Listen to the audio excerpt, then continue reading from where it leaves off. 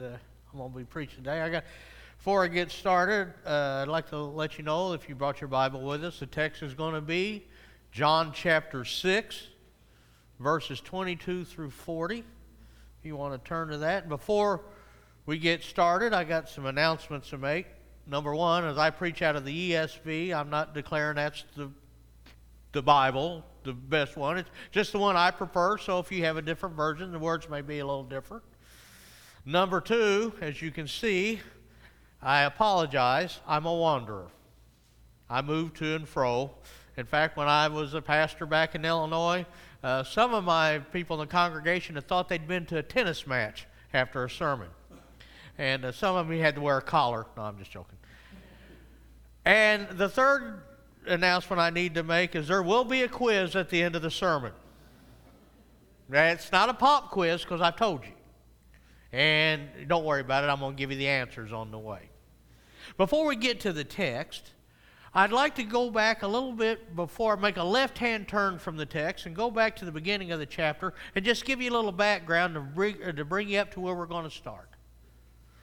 In the very first verse of chapter 6, we see that Jesus has preached on one side of the Sea of Galilee and had went to the other side. And there had been a crowd of people followed him to the other side because they had seen the miracles and the signs that he had performed among the sick. When he got to the other side, he preached and then served a sack lunch. And by the way, this sack lunch deal with the 5 loaves and the 2 fish, who was this guy? Jethro Bodine?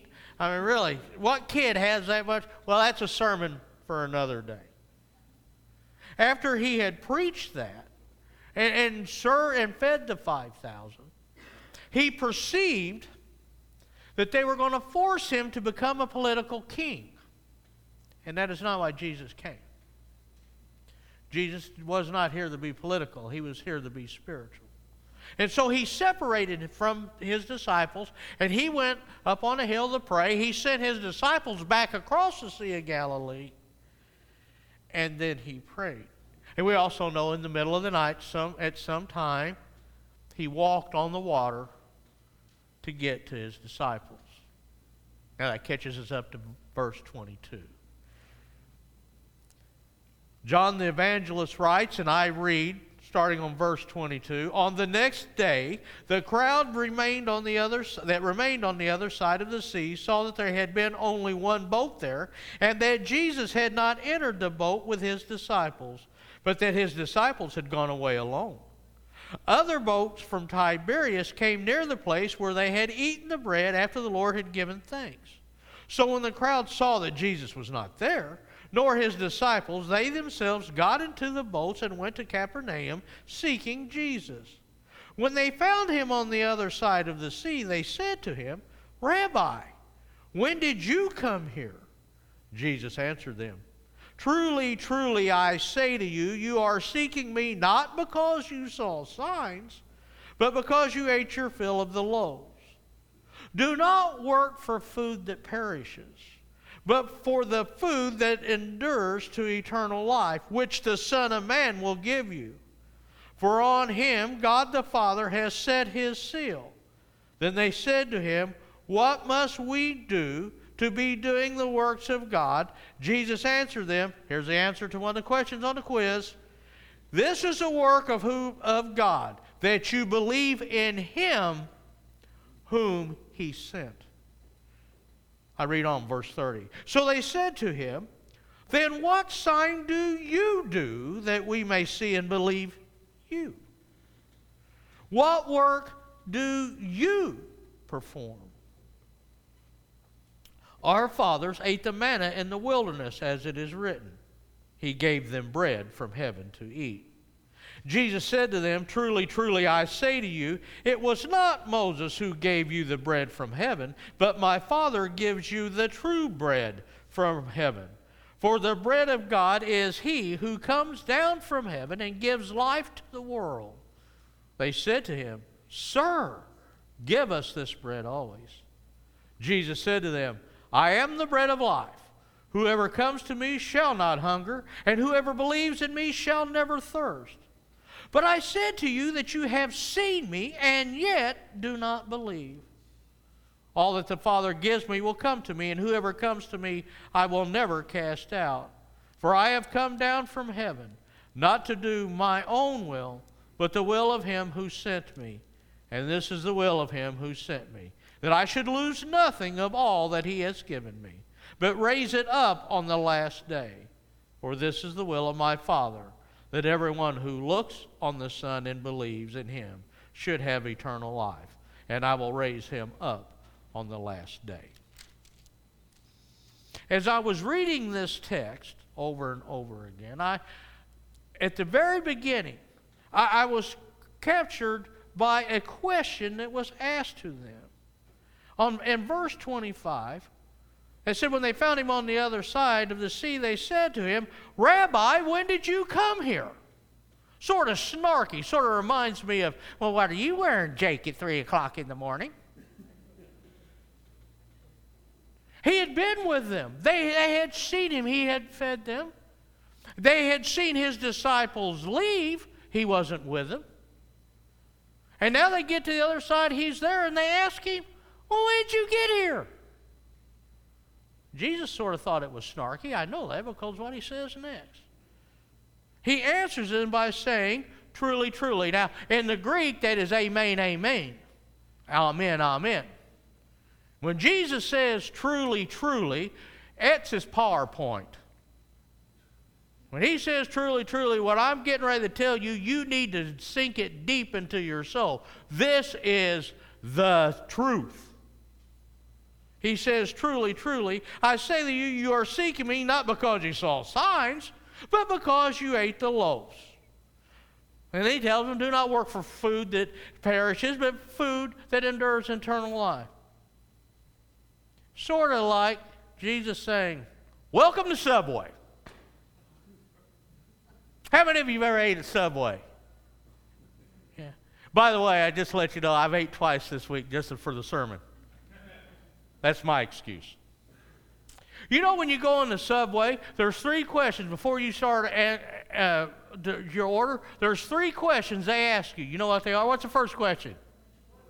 What bread? What's the second question? Size. What's the third question? Toasted. Toasted. Yeah, 3 questions. So you've all been, well, you know the sermon. Thanks for coming. Now, I'm going to try, and you're saying, now, how can he get those 3 questions into this text? Well, let's see if I can do it. The first question they ask you at Subway is, what type of bread? Now, when you go into Subway, boy, we got a whole lot of selections. We got wheat, we got herbs and cheese, we got white, we got, a whole plethora of breads. But we're looking for just the right bread, right? From the Jewish perspective, and let's give them a little break here.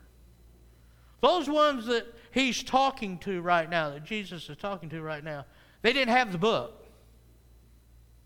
They're living it out. This is real time.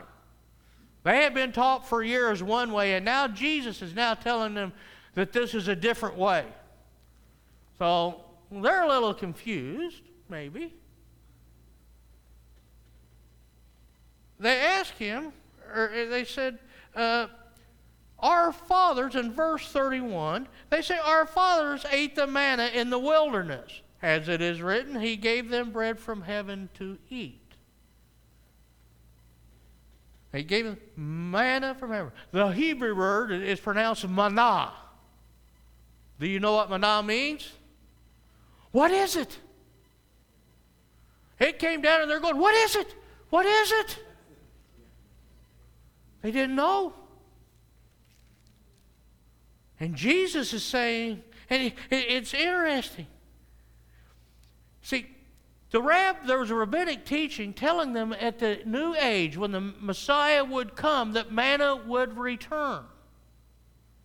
Well, it has. But not in the form of bread, but in the form of the bread of life, in a man. See, they're going, what is it? What is it? And he says 6 times in this text, he says, in some form or manner, I am the bread that came from heaven. They're saying, what is it? He said, I is it. I'm the bread. They said that our fathers ate the manna, and Jesus says to them in verse 32, my Father gives you the what? The true bread. And he also says not only is it the true bread, but this bread, I lost my spot. This bread gives life to the world. The true bread gives life to the world. Well, they may have been a little confused, but remember, they don't have the book. We have the book. So what about us? What bread do we choose? Oh, there's a lot of breads we can choose. There's a lot of breads that's been chosen. Buddha, Krishna, Moon, here in this country, Koresh, Jim Jones, Satan. Yep, I went there. Satan. All of these breads claim to give you something. They're going to give you, make you this, give you that, return you here, but they're all false breads. There's only one bread. Jesus says, I am the bread of life. Boy, doesn't that just send chills down your spine to hear Jesus say, I am? Every time I hear Jesus say that, I just smile. I am. And I tell you what, his Jewish hearers would have thought too. Because when he said, I am, they'd have went right back to the burning bush where God said, I am who I am.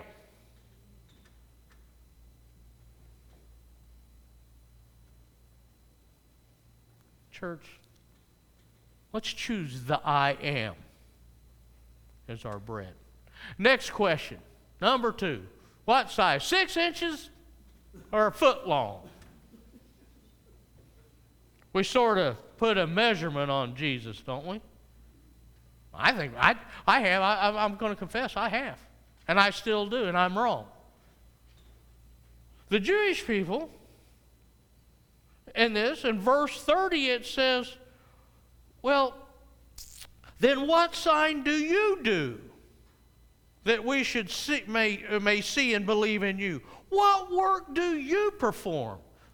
Really?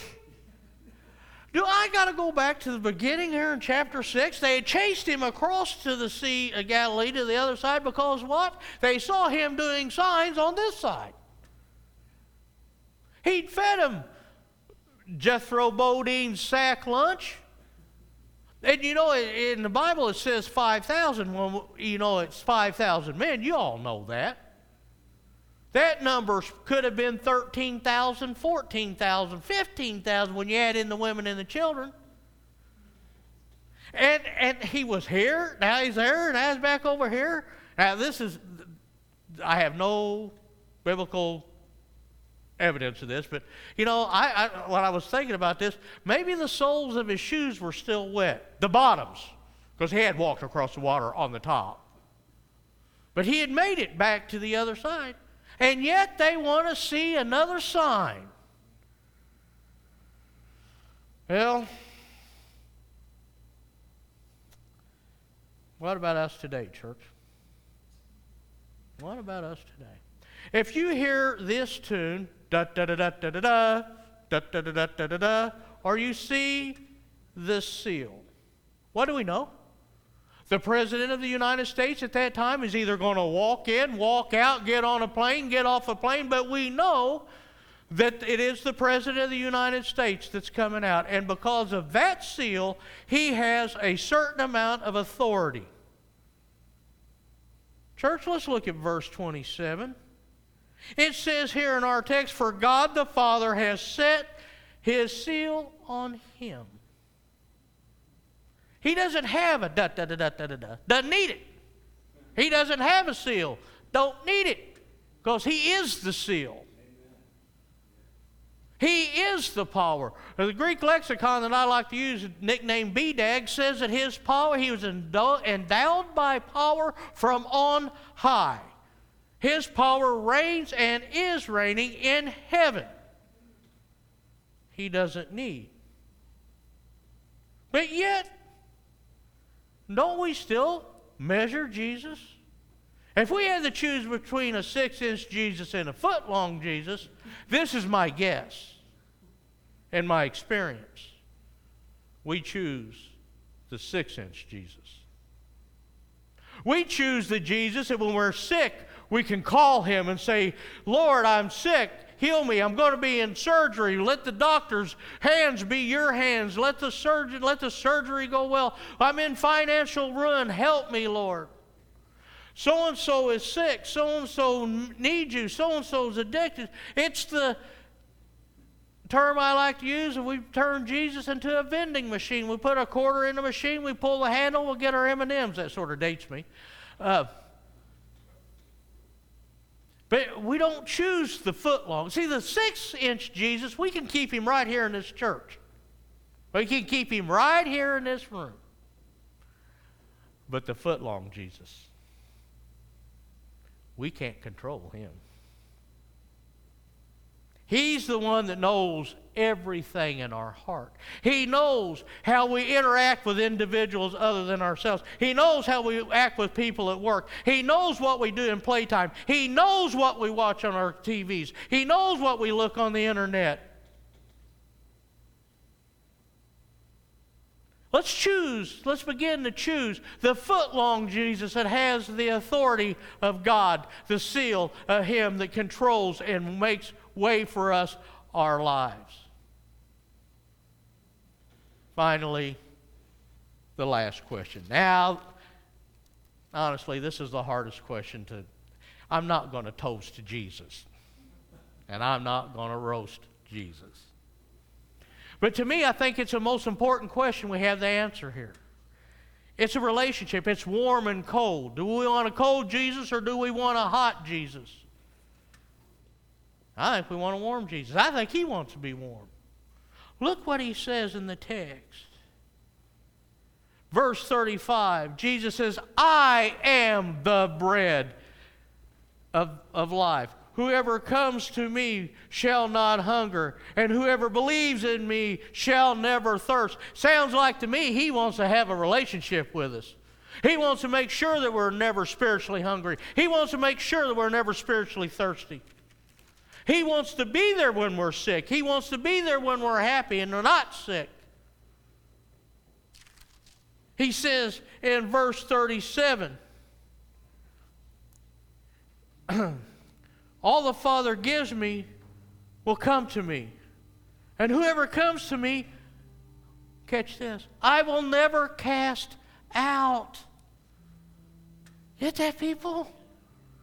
He doesn't want to cast us out. He wants to hold us. Not just for an hour service on Sunday. He wants to hold us for eternity. Finally, verse 40. Everyone who looks on the Son and believes in him should have eternal life. That word, I think it's see up here, but in mine it's looks. Those two Greek words, sees, looks, one, believes the other, it's in the present tense in the Greek, which means it is a continuous action. We continue to look to Jesus. We continue to believe in Jesus. Not just one time when we come down in front, but every breath we breathe, every step we take because of him. Well, quiz time. What was Jesus' mission? Do you remember? Not to do his will, but the will of him who sent him. Our mission is to believe in him whom God sent. We're not ordering a sandwich here, folks. We're ordering salvation, relationship, eternal life with the Creator God. He wants you to choose the Waymaker. He wants you to choose the miracle worker. He wants you to choose the promise keeper. He wants you to choose the true bread. And Jesus said, I am the bread of life.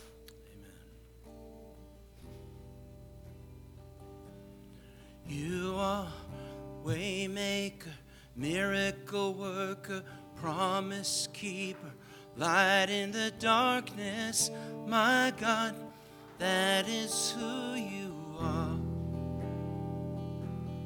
You are waymaker, miracle worker, promise keeper, light in the darkness. My God, that is who you are.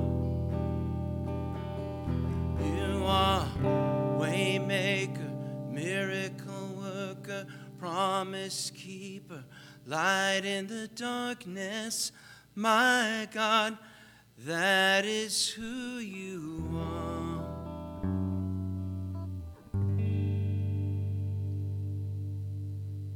I know that there are a couple of new people here, so let me kind of explain how we do communion.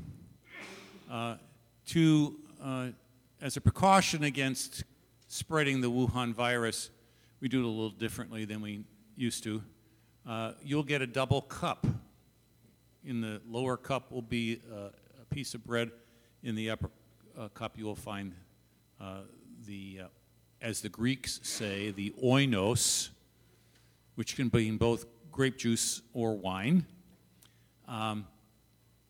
And you hold it during the meditation after it's given to you, and then after I pray at the end of the meditation, we'll all consume both elements together. Now, for a very long time, even after I was a Christian, I perceived the passion of Jesus starting from the Garden of Gethsemane when he was arrested until he died, that from the time of his arrest until he died, that he was under the control of the authorities. And our modern entertainment culture produced films of that time that kind of supported that. And growing up with that, that's the way I looked at that period of time. But it turns out, I learned about a couple years ago, that that is not the scriptural perspective. And I want to share that with you so we can get a deeper appreciation of what Jesus actually did. So John's Gospel in chapter 18 relates the arrest. And at the beginning of that, it says that Judas brings a Roman cohort, which is about 560 people, heavy infantry, armored with swords and shields, plus temple guardsmen and people from the chief priests. So we're thinking here maybe about 600 people come to arrest Jesus, one guy. And Jesus sees them and he goes and approaches. This is a paraphrase. He goes and approaches them and says, okay, who are you looking for? And they say, we're looking for Jesus of Nazareth. And he says, I am. And now, in most translations in English, the editors will insert the word he, I am he. But that's not there in the Greek. The Greek is I am. And what do these 600 heavily armed and armored people do? They draw back and they fall to the ground. And he approaches them and says, I'm asking you again, who are you looking for? And they said, we're looking for Jesus of Nazareth. And he says, I am. And then, if you read the Synoptic Gospels, and John mentions this too, only he doesn't say who it was, Peter takes a sword and cuts off the ear of one of the people there, and then Jesus heals him right away. And then in Matthew's Gospel, in chapter 27, Jesus looks at Peter, and you remember the famous part of this, which is those who live by the sword will die by the sword. But there's something he says immediately after that in Matthew's Gospel. He says, "Don't you know, Peter, that I could call on my Father and he would provide 12 legions of angels to rescue me?" Now, a legion is about 6,000 soldiers. So 12 legions would be about 72,000. I'm sure that one angel would have been sufficient. At any moment, Jesus says, I could call on the Father and he would rescue me.